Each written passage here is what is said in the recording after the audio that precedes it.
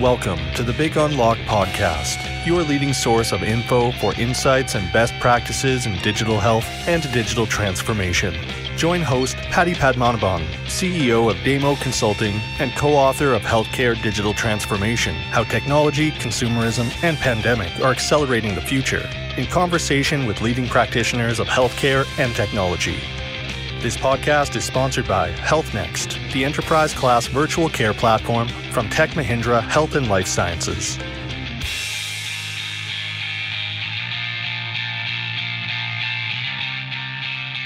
Hello again, everyone, and welcome back to my podcast. This is Patty, and it is my great privilege and honor to introduce my special guest today, Puneet Maheshwari. He's the founder and CEO of DocASAP. Is that how I say it, Puneet? DocASAP?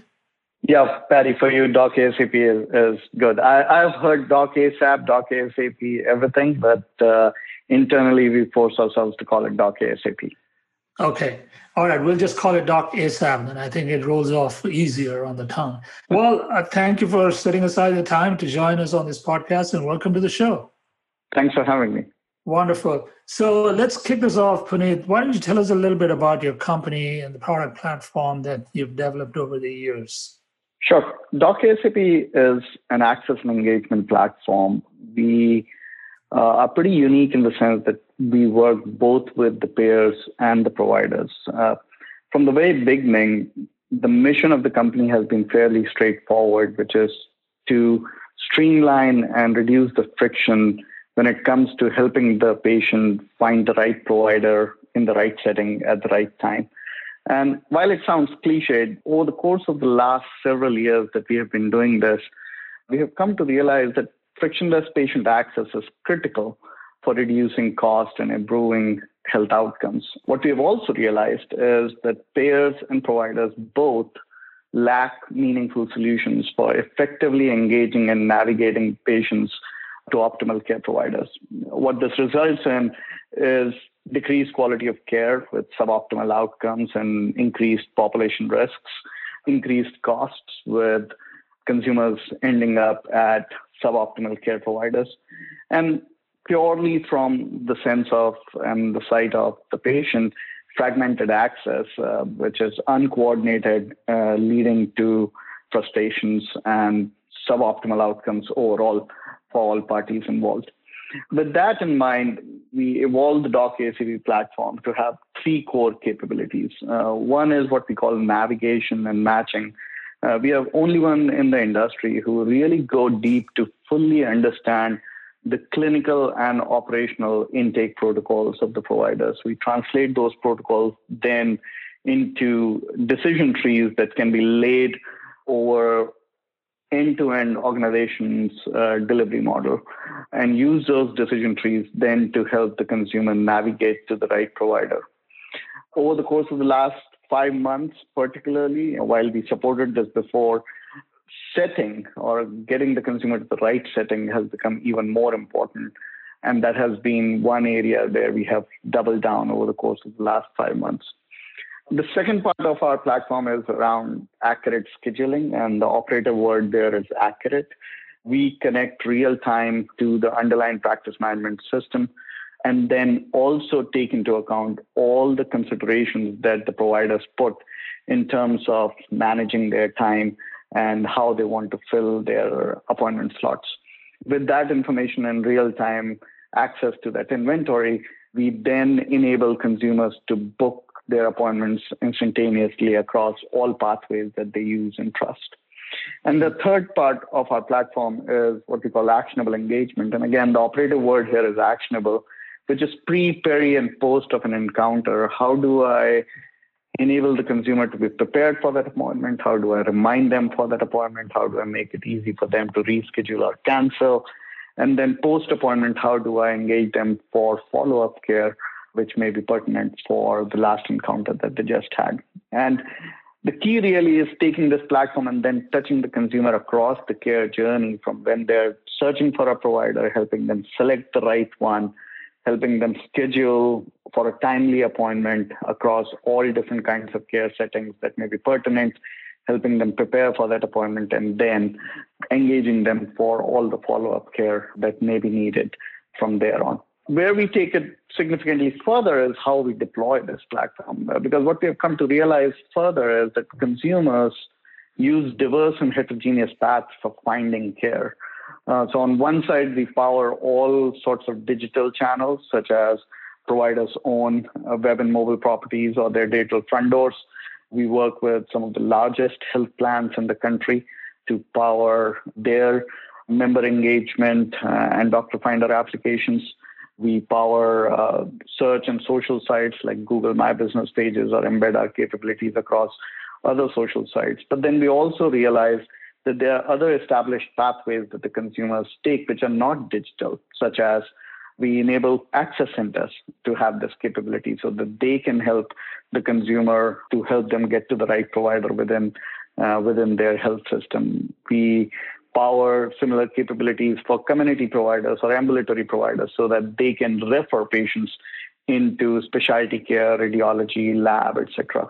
And then we also instantiate our capabilities in acute discharge settings so that discharge teams of hospitals or emergency departments can streamline follow-up care for the patients as they're getting discharged from these acute settings.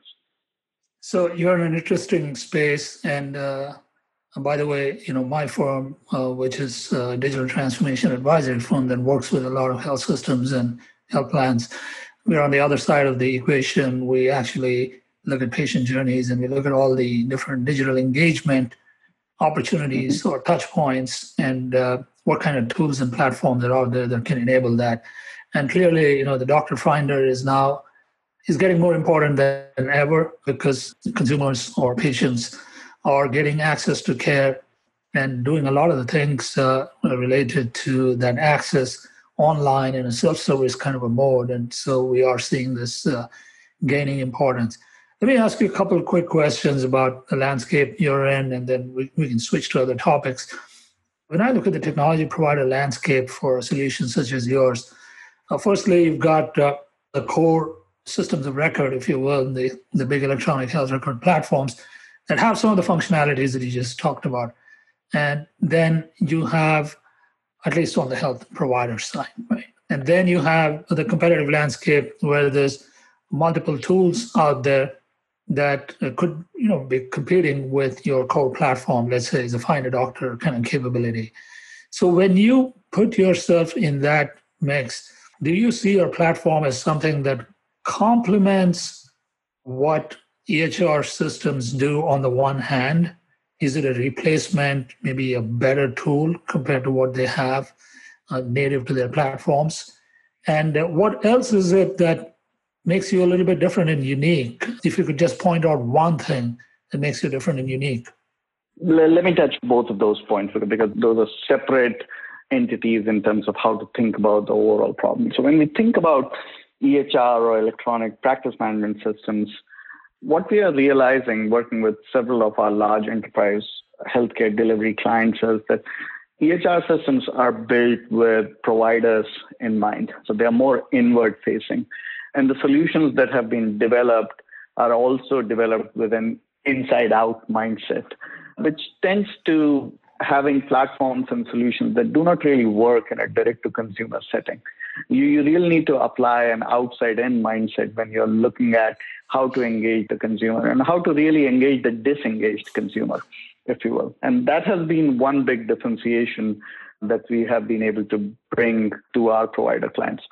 Another thing to think about is the space overall. While EHR organizations and practice management organizations, by definition, are health records or tools for managing practices, they are not really digital tools for enabling access and engagement for the consumers.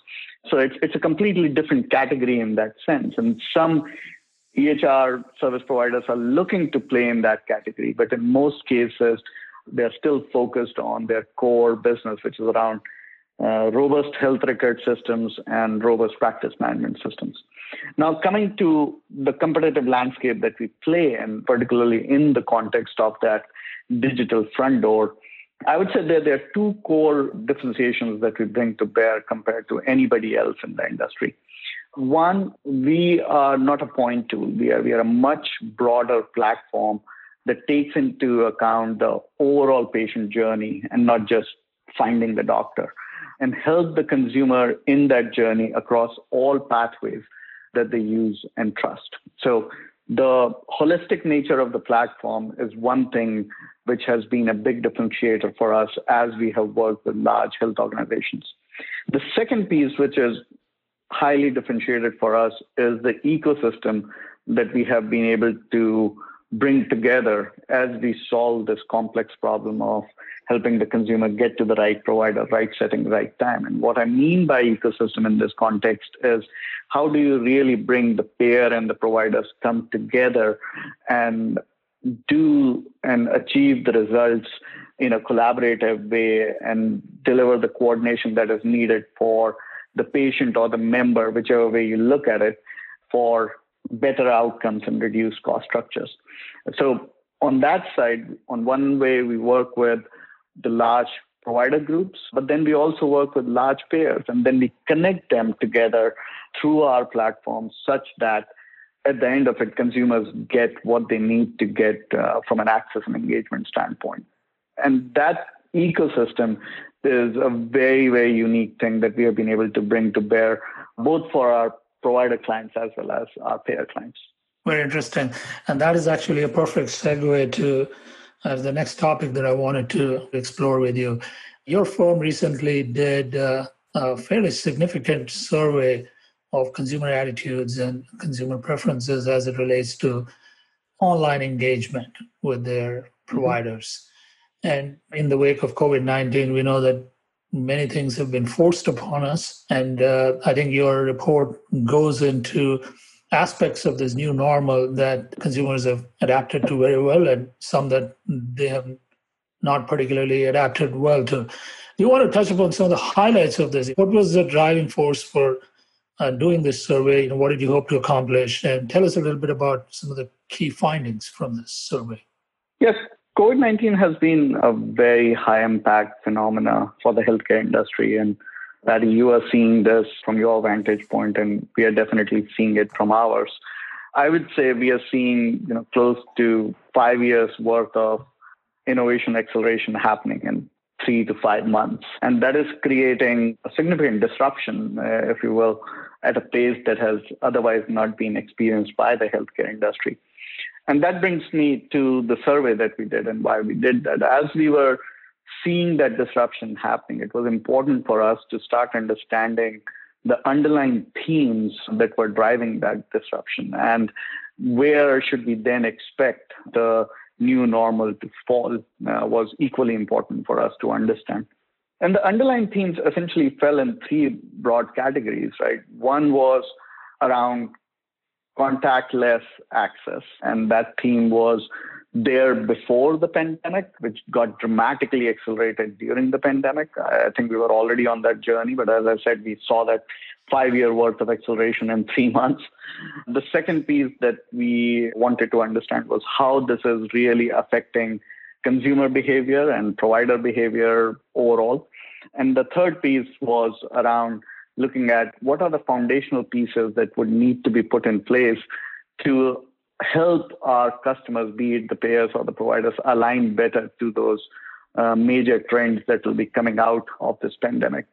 So that was the fundamental premise for doing the survey in the first place. So we did survey around 1,000 US adults who had used healthcare provider in the last 12 months. And the learnings were pretty interesting. So one, no surprise, there was this massive utilization of telemedicine beyond what it was. And the adoption was kind of increasing. 92% of our respondents who have had a telehealth appointment said that they were satisfied and their overall telehealth appointment experience was positive. When asked to describe their telehealth appointment experience, the top 3 descriptors were easy, efficient, and convenient, if you will. And those are fundamental themes, again, that we have to understand to say, okay, where the puck is going to be eventually. Consumers, patients, members are looking for convenience, efficiency, and ease. And as healthcare solution providers helping healthcare providers overall, we need to think through what will help the consumers get that ease, efficiency, and convenience. But what was also very evident was the anxiety with in-person visits, at least in the short term. We heard loud and clear that respondents were not comfortable going back to see a healthcare provider in person until at least the fall. And there was a proportionate number that said they are not comfortable going back to a doctor's office until early 2021.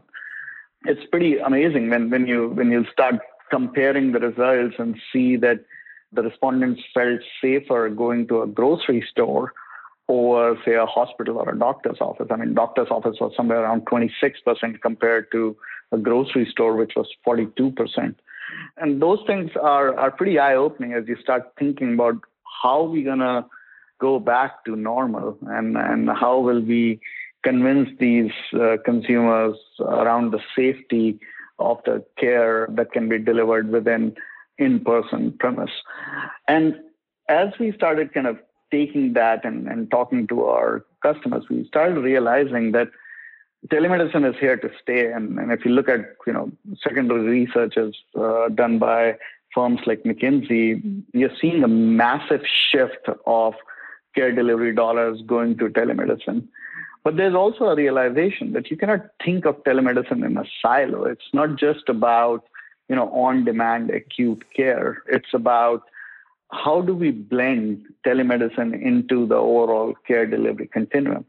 And how do we then make sure that the consumer, based on their specific need, is navigated to the right care setting? So if it's a first appointment which requires an in-person visit, you're helping them get that in-person visit. But if it's a follow-up, which can be done remotely, either through a video visit or a phone call, the consumer is navigated to that. And enabling that streamlined flow of care delivery across those different care settings is one foundational piece that has to be solved by the care providers as we move forward. I would say the biggest takeaway, which shouldn't be any surprise to anybody, was that telemedicine is opening the digital front door to the digital practice now. So the world is moving to digital first when it comes to healthcare, and you would see a massive acceleration towards that mindset, both from the consumers as well as the providers, as we get out of the pandemic and start thinking about what the new normal is going to look like. Yeah, everything that you said makes a lot of sense, especially in this in the immediate wake of the pandemic. And I want to unpack some of that a little bit. So what I do like about your earlier comments is the B2C focus. Right? That's never been part of how healthcare operates in the past, at least. And now, in fact, my latest book, which is called Healthcare Digital Transformation, the subtext to the title is how consumerism, technology, and pandemic are accelerating the future. So you already covered two of them, consumerism and pandemic. And of course, we are in, this podcast is all about technology and how that is driving transformation in healthcare. The consumerism aspect of it is the unfinished business. It's still in early stages. We found the same thing that you talked about, which is that years worth of transformation effort has now been compressed into a matter of months, and it's putting an enormous amount of strain on organizations while dramatically altering the ways in which healthcare is accessed and consumed. Now, at the same time, the more recent data that's based on our research, it tells us that we swung a little too far to one extreme in terms of virtual care models, telehealth, telemedicine, real-time virtual consults, things like that, in the immediate wake of the pandemic because there was no option. But now it's all pulling back a little bit, and there's some for a variety of reasons, some kinds of care cannot be done remotely, whether you want to or not, whether the technology is available or not. And then, of course, there's a question of all of the revenue dollars, and in healthcare, everything, you got to follow the money, right? Where are the reimbursements coming from? What are the puts and takes in terms of lost revenue versus what you can gain from telehealth visits and so on? Have we reached? So my question is, do you feel like we've reached some kind of an equilibrium? And if not, how long do you think, if you were to look out a little bit, how long do you think before we get to a point where we say, this is going to be a 60-40 split for all primary care visits between telehealth and in-person visits, something like that. Can you share your thoughts on that? I don't think we have gotten to an equilibrium right now. I think we are still in the middle of the pandemic. The surges are still happening, and we are still kind of going back and forth in terms of our level of comfort around whether it's behind us or not. So till the time that's going on, I don't think there's going to be a very meaningful equilibrium that is reached. Having said that, there is an equilibrium eventually. And when I think about that, I think in two big parameters, if you will. One parameter is the disruption that is happening. And if you look at the new normal, I see the disruptions happening both on the business model side as well as on the technology side. And, it's easy to manage one disruption when it's happening. And this is a bit of a perfect storm of sorts where we are having these two disruptions happening at the same time, which means that there'll be winners and losers, and organizations will have to really embrace these disruptions and navigate through them with nimbleness and ingenuity. The second piece is around, what are these disruptions really driving? And in my mind, the reason why telemedicine is here to stay and become a fundamental aspect of care delivery, if not the preferred way of care delivery, is the efficiency and the effectiveness aspect of delivering care through that pathway.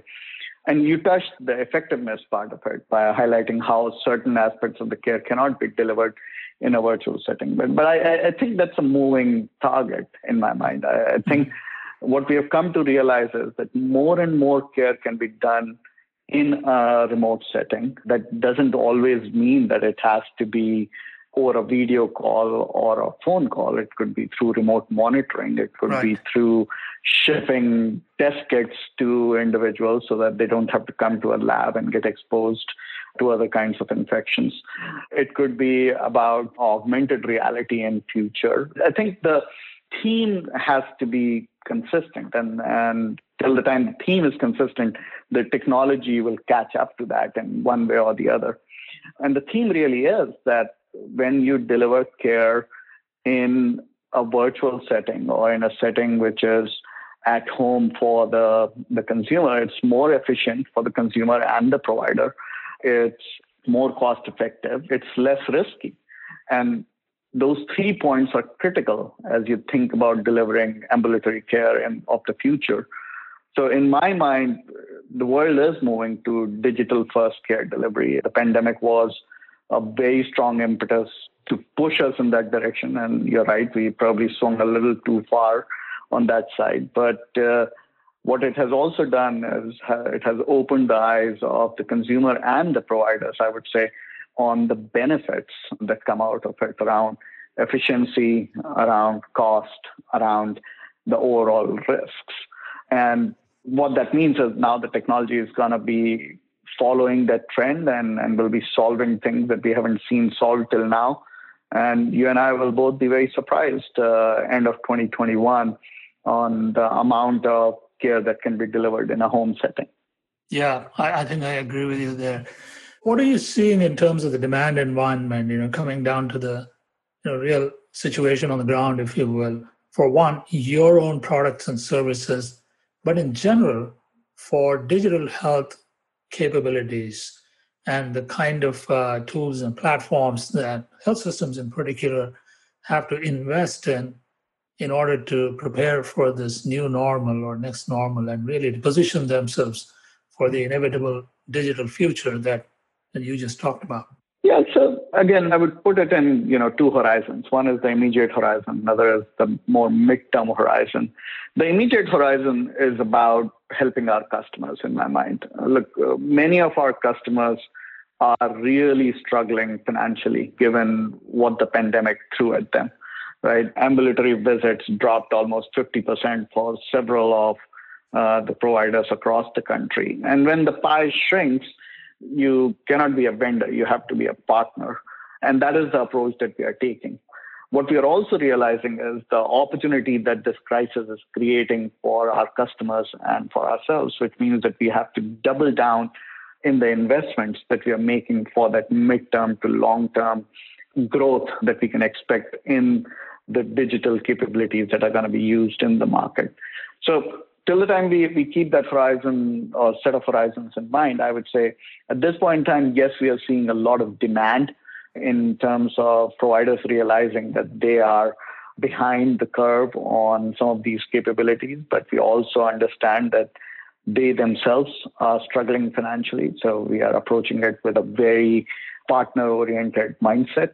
And then we also realize that nobody really knows where technology is going to be in 2 years, 3 years from now. And the companies that are going to be successful are companies who will make the investments, listen to their customers, keep their ears to the ground, and execute. So those are the two ways we are looking at the market. And we believe that we are pretty strongly positioned with the partners and customers that we have been able to associate ourselves over the course of the last several years. And it's going to be a very exciting ride as we move forward. I wish we didn't need a pandemic for all of this to happen. We all would have been happier without it, I'm sure. But if there's a silver lining to any of this is the fact that we all are becoming more open to change, and change is the name of the game if you want to move the needle on cost and quality in U.S. healthcare. Right. Never waste a crisis, as the wise man said. And so, well, Puneet, it's been a fantastic conversation. I'm afraid we're going to have to leave it there. We're coming up to the end of our time. But I wish you and your company all the very best. You guys are in the right place at the right time, it looks like. And I look forward to following your company and the progress that you make. Thank you again for coming on the show. Thank you so much for having me, Patty. It was a pleasure. We hope you enjoyed this podcast. We invite you to subscribe to our weekly newsletter, The Healthcare Digital Transformation Leader. Write to us at info@thebigunlock.com with your feedback and questions.